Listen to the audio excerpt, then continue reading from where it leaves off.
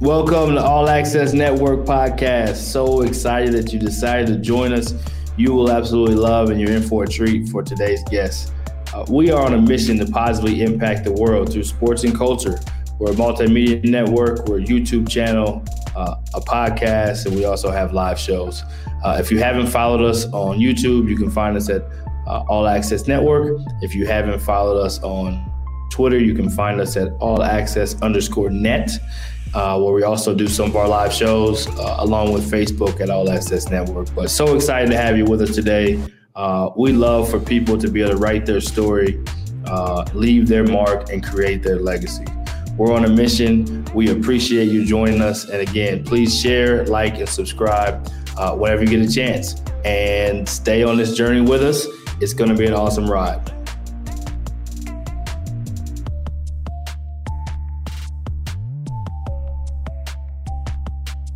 I want to take time to acknowledge one of our partners, Rising Coaches.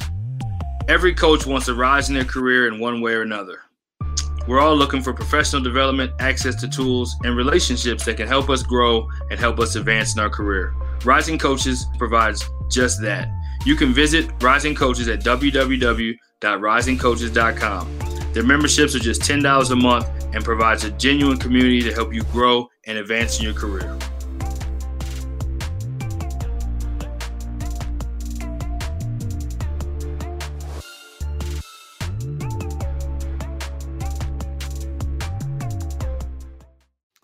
Back at it again, College Basketball Heat Check, Season 2, Episode 1.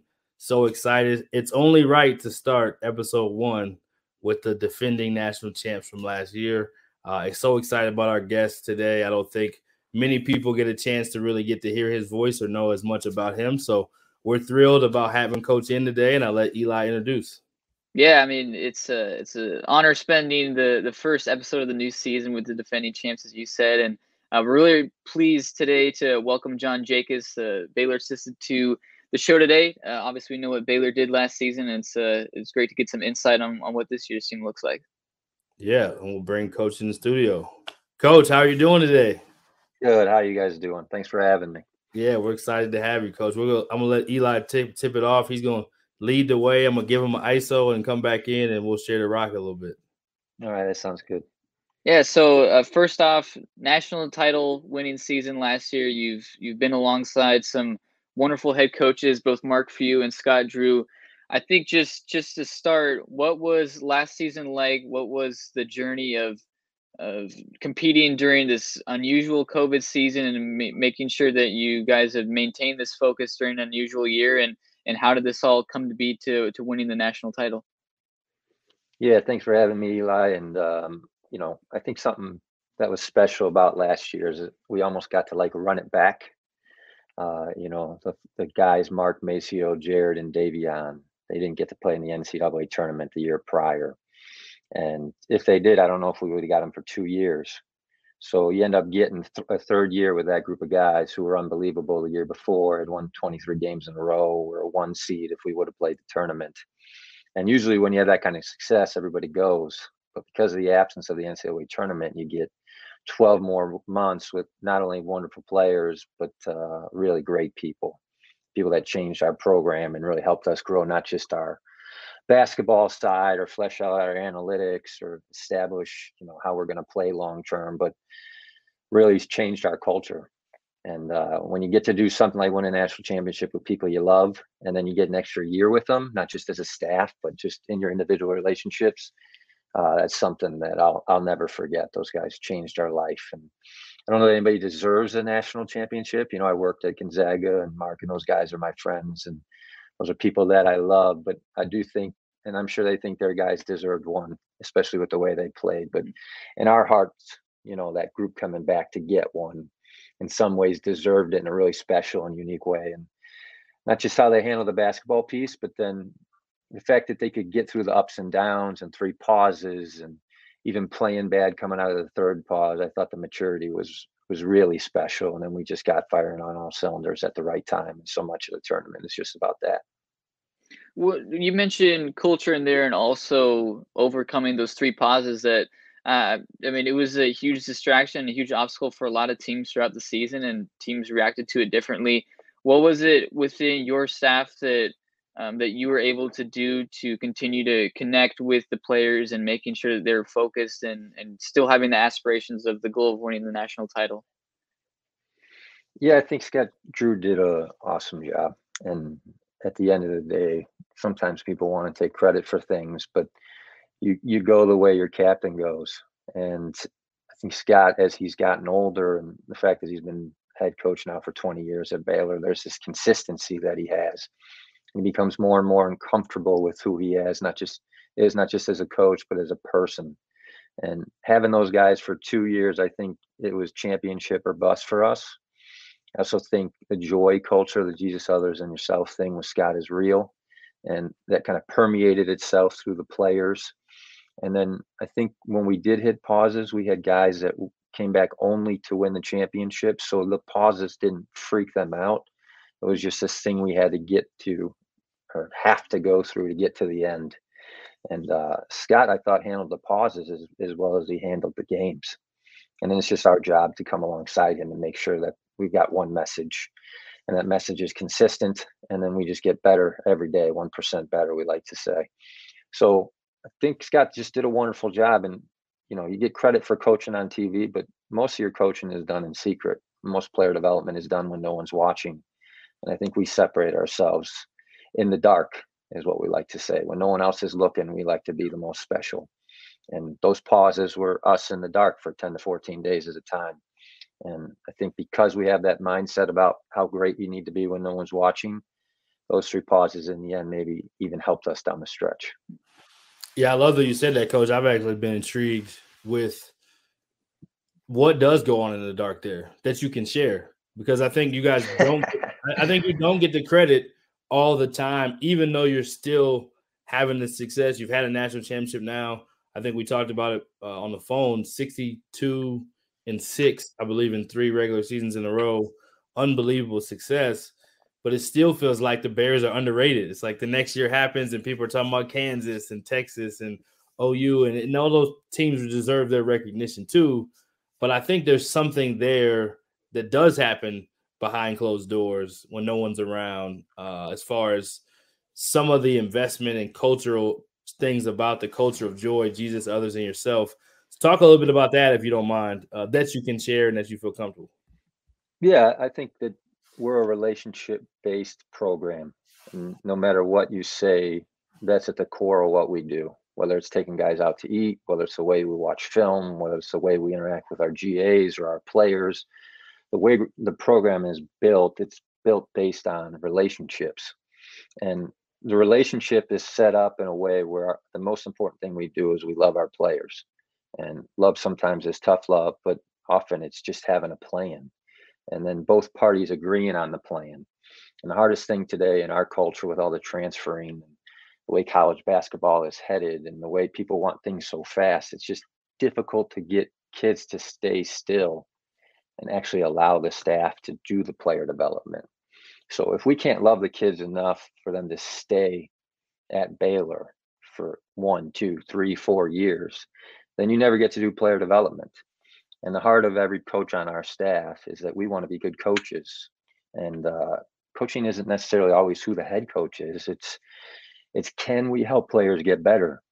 And we're passionate about the player development thing. And at the same time, we know we only get so many hours a week with them. That 20-hour thing is real, and there's a cap. And so the players got to work when we're not around. And I think that comes just, we treat our recruiting more like an NBA draft than we ever have. So if you love your guys and they don't leave, you care a bunch about player development.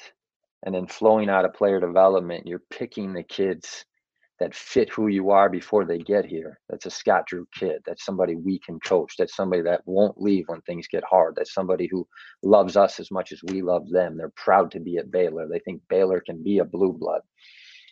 Then you're at this place where you get to critique each other and get better and get after it and really fix some things without hurting feelings. And kids are more sensitive now than they've ever been. And if you can fix things without hurting feelings, then you can really grow. And we're just dead set on making sure as a staff, we bring kids in that will let us get them better. And in turn, they get us better. Yeah, I think you're on mute. Sorry, I got a little excited there. Didn't want to interrupt You're good. Yeah, I'll take one more before I pass it to Eli. Coach, tell us about your story prior to Baylor and how you got connected to Baylor, because some of that winning that's happened, not because of you, but you and Coach Brooks came on in a time together at the same time, if I'm not mistaken, the same offseason. Is that correct? No, he came a year before me. He came when Grant McCasland took the North Texas job, and then I came when Paul Mills got the Oral Roberts job. So That's right. In some ways, we came together, but it was, I think we view each other that way because of our friendship. But yeah, he was here that 1 year prior. I was at Gonzaga at the time. Yeah, this tree of head coaches, this success that's happened, no matter who is there. But talk about your background, and then what was it like playing that game against a place that you used to work at? Yeah, my background, I started working with an organization called Athletes in Action. It's a faith-based Christian organization. And through them, I took trips and coached internationally. And then eventually my family and I moved overseas and I coached professionally full-time. And then the short version of that is we got 3 kids, and our second child, our son Cal, was diagnosed with autism. So we moved back from coaching professionally overseas, spent 2 years on Baylor's campus, kind of hanging out and trying to help him with his autism. Yeah. After our time here, there was an opening at Gonzaga, and that was because of my ties overseas and relationship that Grant McCasland had with Tommy Lloyd. They had an opening, and I ended up spending 3 years there, and that was 3 incredible years. Yeah. My time there, I'm super thankful for the fact that Mark and Tommy gave me that chance, was life-changing, and they become more than just mentors. They're friends, and friends for life. And then when Paul left, Scott gave me a call and asked, and been here ever since. And obviously it was a little bit odd to play them in a national championship, but the way that tournament works, you don't get to pick who you play in that final game. No doubt. And I wouldn't have preferred it was them, but it almost felt like it was destiny, because you just don't get college basketball where the 2 best teams the whole year, rarely do they end up in the final game. That tournament is so crazy. And so the fact that it ended that way was pretty unique. And, scouting your old team and coaching against your friends. It was awkward in the beginning. At the end of the game, kind of when you knew you were going to win, I sat down for a second, said a little prayer because I didn't want to go shake their hands. But, Mark gave me a hug, and it was actually a sweet moment. He's an unbelievable coach and person in my life.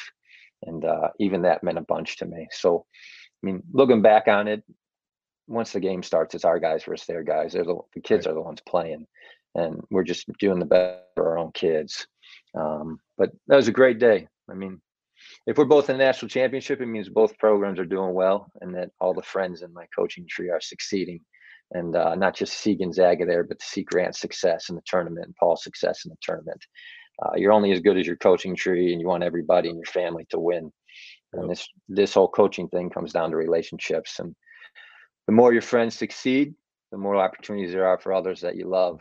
And I think that tournament was just great for all the coaches that have helped me in my life.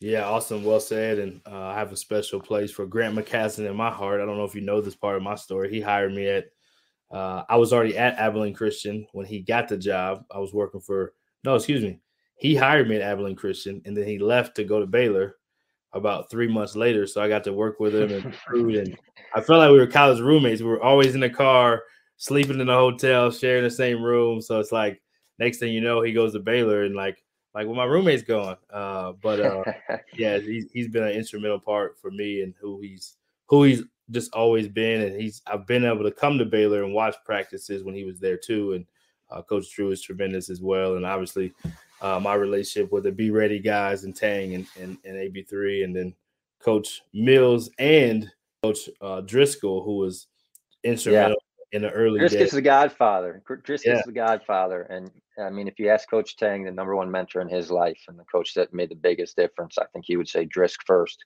So many of our GAs from that time would point to Drisk. And I know awesome. Grant and Paul had a nice run. And, I know Scott and Tang's stability here is pretty special. And Mark Few and Scott have made a big difference in our life. But if you undersold what Drisk did in the beginning here, that first 4 or 5 years, if he wasn't the first, I don't know that this would have gone as well as it did. And there's a ton of guys that are important to me that point to Drisk and say they learned more from him than almost anybody else in their life. So shout out to Coach Driscoll. Yeah. He's a wonderful man. He's a special one, head coach at North Florida.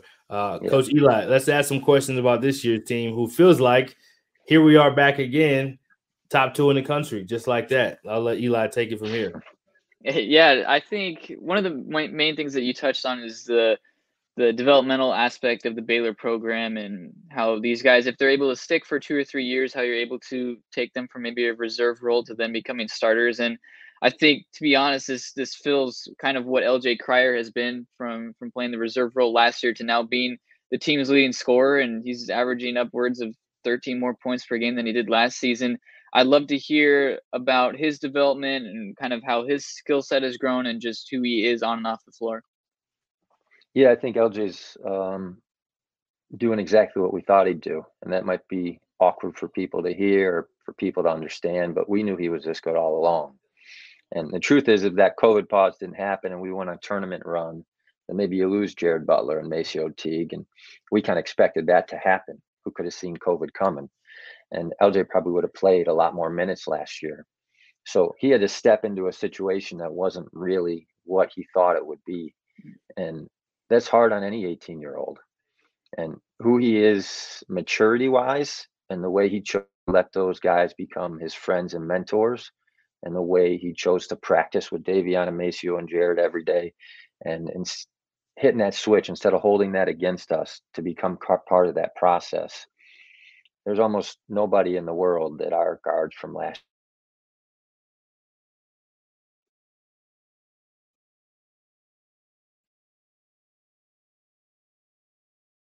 we saw it coming. We feel like his player development when no one was watching last year was special. And there's a knack to scoring the ball that no coach can take credit for. And the reality is that LJ just has that knack. I mean, you put him on the floor, he's a bucket. His real growth has not been in his shooting or his scoring ability. It's been in his ball screen reads, his growth away from his ability to score, his defense, the way he uses his chest, the way he moves his feet, the level of aggression and his strength. LJ's always been a bucket. He scored over 3,000 points in high school. We knew we were getting that. It was the little things that he picked up on over this last year that's really causing him to grow. And even as he's accepted that first guard off the bench role, it hasn't affected him at all. And we're really proud of him. He's going to score a bunch of points in his college career. And he's the perfect example of what a Baylor Bear is. And we're so thankful he chose us. In terms of some of the guys that you have gotten in the portal, Adam Flagler from Presbyterian and James Akinjo now from being with both Arizona and Georgetown, is there something that your staff in particular looks at when you're trying to get transfers? Are you looking to try to plug and play particular players, or is there a particular skill set that you said with Scott Drew and kind of the players who are Scott Drew players? I think we might have lost him for a second. We got a little bit of technical difficulties. Okay. We'll wait for Coach to come back in. I think he is here now. Coach, sorry about that. We lost you for a second. Yeah, that's okay.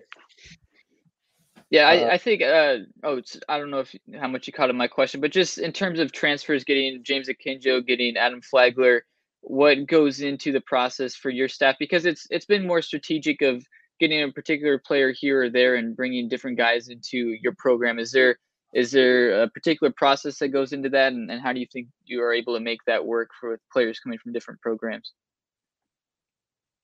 Yeah, we have a process with our transfer deal, and I think in the beginning, analytics was a big part of it. We try to use predictive analytics as far as who can translate. The second thing is if you can't make a three early on, that was a big tipping point for us with Adam and MaCio. And then I just think our overall need for older guards, if you look at college basketball, I think 11 of the last 12 national champions played 2 point guards and had at least one older guard. So, you just can't go into a season with a younger guard. And then I think we shifted from an Adam and MaCio shooting, winning, maybe being overlooked in high school and having this chip on your shoulder and choosing the right guy character-wise. Into this year, we needed a lead point guard who could take some of Davion's role. And that's why we went older and a different route, because James was a ranked kid who chose UConn and then Georgetown, and he had a different path than Adam and Maceo did. But early on, we were looking for something specific. This past year, we were looking for something specific. But like I said earlier, we treat this thing like we're an NBA draft room. Mm-hmm. And whether it's the analytics or the films or the background checks or the questions we ask or the information, we can take some weaknesses.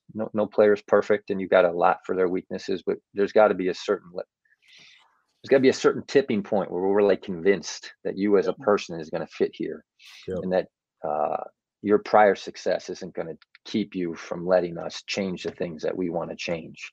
Because at the end of the day, you're not renting us; you're becoming a Baylor Bear. And I think a lot of transfers they're disappointed in a place, so they're trying to go to the next place so they can fix it. And they go to that program, wanting that program to meet their needs to the point where if they don't, then they just get mad again. Mm-hmm. We're trying to avoid that player at all costs. We will not take that kid. If he's coming to us because he's mad or he wants to fix something or he had losing habits at the last place, but he had good numbers, we're avoiding that. So our background checks trump almost everything. There's not a perfect science to it, and I'm not going to tell you all the details of it, but I think that kind of gives a picture, right? Analytically, role, who they are as a person, and then are they going to really let us make them into a Baylor Bear instead of just renting us so they can get what they want out of college basketball, which we think is a real problem right now. We're trying to avoid it. Yeah, I love that idea of. I actually heard another coach say that here recently. Same kind of concept of like, you're not going to rent us. You said that, which was even better, but he said the players are kind of just going to places for the year, trying to get what they can get out of it. He didn't use the word rent, but I love that. Couple more before we let you go. Coach Drew, let's talk about him for a second specifically. He's played zone early in his career. He's recruited 5 stars. He's done it with high school guys that were under-recruited like Torian Waller-Prince. He's done it with guys who have redshirted in his program. Now he's done the transfer formula. What's the young man's name? I'm drawing a blank. They got all the buckets. The lefty point guard is a JUCO player. I'm drawing a blank on his name from CSI. Really good. Pierre Jackson. He wasn't lefty. It wasn't lefty. Okay, sorry. Pierre Jackson. So he's done it with JUCO. He's done it with high school. He's done it with 5 stars. He's done it with no stars. He's done it with zone. He's done it with man. What is it about Coach Drew that allows him to be able to adapt and change and have this elite level success outside of the things that maybe you've already said? What do you think that is that helps him be so elite at that? Yeah, I think you just said the word adapt. I don't think that all coaches want to adapt. I think a lot believe that they've got to figure it out. And if their players aren't doing it, it's their players' fault and they've got to correct it. And there's a certain humility about Scott. If we make a mistake, it's our mistake. If we lose, he goes to the press conference and he says, we have to do a better job. I have to do a better job. I'm going to change. It's on me. And whether it was because his dad was a coach and he grew up in that environment, or he saw his brother play in the NBA, or he had to go through that first 4 or 5 years here where they were just losing a bunch of games. Right. I don't know that I've met a coach who does a better job of learning how to take personal responsibility for the actions that are going on in his program. He's so quick to say, this is my fault. I could have done better. Or, hey, that worked for that personnel. That was great when we had 3, 6, 9 guys at the forward spot. We'll go zone. Right. But, we're smaller. We're playing 3 guards. Let's go man. A lot of guys won't do that. Maybe they'll get mad at their assistants, or they'll say they did a bad job in recruiting, or they picked the wrong kids. He never says anything is wrong. He always looks for what's right. Right. And I think early in his career, maybe people thought his optimism was fake, even his personality. And he can't be that happy all that time. And can't be that positive. I mean, you can. That's fine if you want to critique a man you don't know. That's on your own time. There's nothing we can do about that. I can just tell you, working for him. I'm not sure there's a better guy at admitting his own faults and saying, I'm going to fix it. I can work this out. We can make Baylor great. We don't need to come to Baylor, be good, and then go pick another program. We can just make this one the best one. Right. And he's done that by self-criticism. He's open to saying, what can I do better? What can we do better? It's actually a great place to work because you can address your own weaknesses with no fear. Yeah. And you get to the point where you don't blame the players and the players don't blame you. You're looking for a solution. Right. And, there's problem-based people and there's solution-based people. Yep. And we're fighting for solutions. And so Jerome, Alvin, myself, the rest of the staff.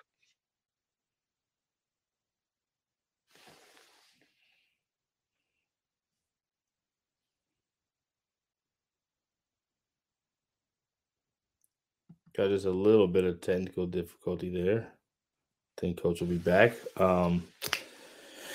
Yeah, we're almost done with the interview. I was just going to ask him a funny question. But, man, Coach Jay doesn't get enough credit, and it's so cool to be able to get a chance to hear from another voice on the staff that you just don't normally hear much from, or get his perspective. And, I'll let you kind of take it before he comes back in and we close it out.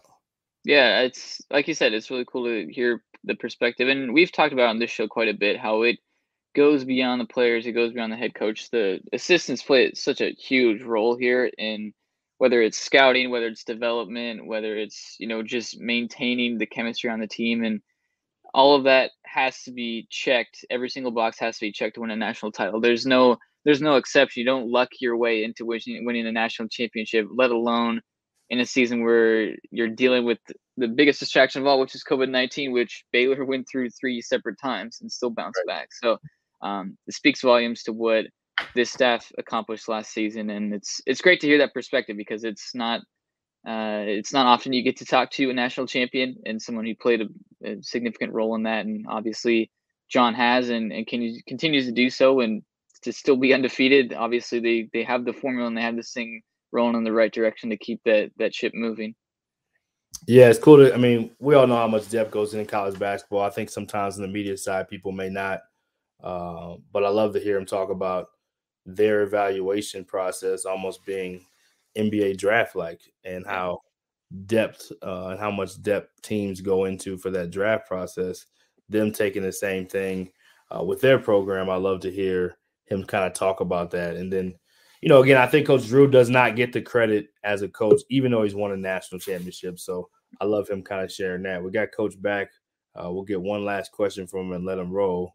I got all these bars. I don't know what's going on. It says I'm full, but sometimes the enemy just tries to knock us down, even though because we're doing too much good. So yeah.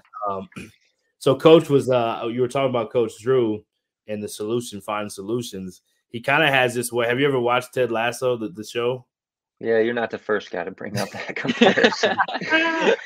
He had never even heard of the show, but people just kept tweeting that he's Ted Lasso, especially like our fans.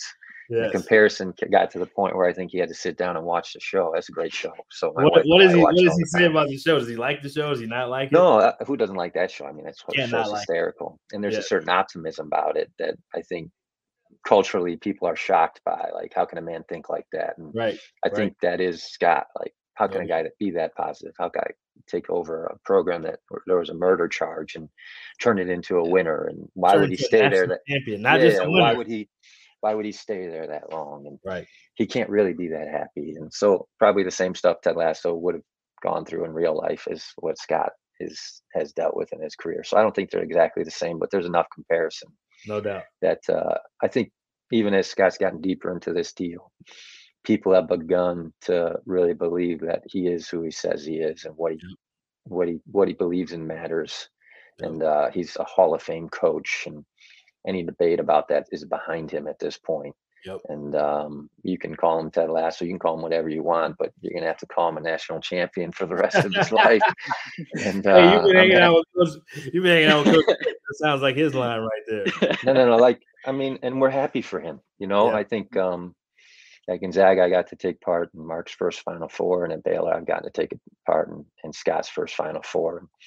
These guys do so much to carry the burden of our families. And they work so hard, and they do so many things that people don't even understand that 80% of their job is anything basketball. They've got to be a CEO and take care of us, and all that those two guys have done for me and my family. To be part of that with both of them was so sweet, and he deserves to be a Hall of Famer and called a national champion. And I know we're goofing around about it because it's Ted Lasso, but I'm just from my own heart, he's a good man. Yeah, no doubt. Man. No doubt. So as we talked about Ted Lasso and how great coach is, give us one funny story about anything Baylor Bears or anything your career that you can share with us before we let you go. We like to try to lighten it up at the end, give a little humor, let people know the other side of the coaches that come on. Okay. I don't know. I'll go something before my time here. Yeah. My first game coaching overseas for Athletes in Action. I coached against a pro team. I won't tell you the country. And I introduced myself to the head coach and didn't know English, looked at me blank. I was told he was one of the better players in the history of the country. And I was excited to meet him, and he didn't say a word. He barely even looked at me. So I thought, oh, there's a language barrier. This is going to be normal if you're going to coach internationally. Certain people just aren't going to know English. Right. So we get in this really close game. We get 3 straight offensive rebounds to take the lead. I think like we were down 5, and we went up by a point. And they expected the refs to cheat because I was an American and they weren't. And so the coach walks out on the floor and he starts swearing at the ref in English. All right. I'm like, I looked at him. Like, wait a minute. I said, I thought you didn't know English. And then he started coming at me and swearing in English. And I said, all right, now all of a sudden you know all the words, don't you? And I'll say 40% of the words he shared started with F. So you can only imagine how that went. But there was no big fist fight, nothing. It was all fake basketball fights. But I just thought that was a great way to start my international career. And it grabbed a hold of my heart. And I think we'd probably be coaching overseas still if it wasn't for my son. But God's got a plan, and this is where we're meant to be. And my time overseas really shaped my career. And I know I'm a little bit an outsider from college basketball because of how I started, but people have really given me a chance, and I'm forever thankful. But I'll never forget the guy who pretended he didn't know English. I love it, Coach. I love it. I'm so glad you came on today, Coach. We really appreciate the time, and we know you're preparing to do big things again there at Baylor, and we just appreciate you taking the time and letting us get to know you and letting more people out there get to know your story and a little bit more of the insight into Baylor. So thanks so much. And man, thank you. Thanks for what you're doing for the game and what you're doing for us. I know you support Alvin and Jerome. I appreciate you having me on, but let's always help those 2 guys out. Those are 2 of the best. No doubt about it, Coach. And then next time we connect, I got to tell you the story about how Coach Brooks helped me with my newborn daughter, who is now almost 10 months. So we all have some relatability there, and so I'll be picking your brain on how to be the best dad to her too. So thanks so much, Coach. Keep up the good work and good luck. Yeah, thanks so much. Have a good day. Talk to you guys soon. All right, we'll let Eli shut us down as always. Yeah, it was really cool getting John's perspective on this, and winning the national title, and just kind of what. Eli, I think you're still on your headphones. You got me? Can you hear me? We got you now. Gotcha. Yeah, it just died. I'd switch over. Like I said earlier, you don't luck your way into winning a national title, and I think that doesn't even start in November. That starts way back years and years. And John spoke to that too with his connection with Mark Few and that Gonzaga staff. And clearly they haven't yet won a national title, but they have that national title sort of, and I know culture is overused, but they're competing for national titles every single season. There's no doubt about that. And clearly so much goes into that with how coaches treat their assistants, with how the staff treats their players, and which players you bring to your program. I thought that was really fascinating when John spoke about the transfers that they look at and how you look at both on-court skill set and also off-court maturity. And those are, if you check both of those boxes, you're probably in a pretty good spot. So he had a great perspective, and clearly he's been to several different spots around the country and outside of the country too, that's helped mold the coach that he has become and will continue to be. But so we've seen it so many times in past years in college basketball. The national title winning team loses 3 starters, 4 starters, which Baylor did this offseason, and then they kind of go into a slump. Well, Baylor's only gotten better and they're undefeated, and one of their guys who was averaging 3 points a night last season is now their leading scorer. So that in itself tells you what you need to know about the Baylor program. It's now one of the best in the country, and I fully expect it to do so long as Scott Drew and these assistants are there. Yeah, I couldn't agree more. And we'll talk more about Baylor specifically on the show today when we get to heat check and the undefeated teams.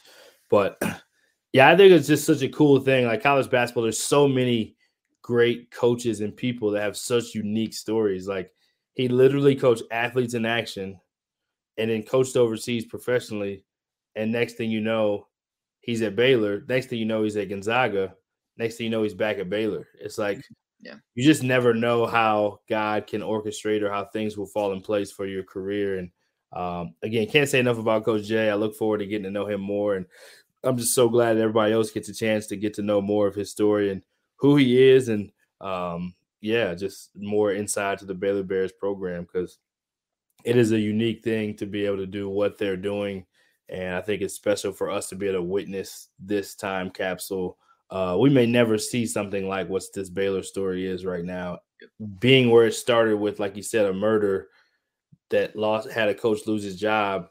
They had all these penalties and scholarship. I mean, they had all this stuff to overcome and felt like no way is that place ever going to be a respectable place athletically. And here we are with the football team winning the a Big 12 championship after they've overcome some stuff as well. And then now you got Baylor basketball winning a national championship, and now they're back in the top 2 in the country conversation. And the crazy part, he talks about the development, but I think there's no clear-cut favorite for a national champion this year like it was last year. We've had a new number 1 team. It feels like middle of the week every week since the season has started. And now here we are. Baylor is right there at the top, and it wouldn't surprise me if they were right there in the national championship and Final Four again. And then once you get that far, it's anybody's ball game. So excited to talk more about them later. Coach Jay was awesome. And season 2, the heat check already bringing the heat. Yeah, no, we're off to a good start here. We got a player, got a coach, and best is yet to come. So this is a great way to start things off. Yeah. Thank you for joining us, and welcome to the All Access Network. Be sure to follow, share, and stay connected with us on Twitter, Facebook, and Instagram. Subscribe and hit that notification bell on our YouTube channel. And don't forget to write your story, leave your mark, and create your legacy.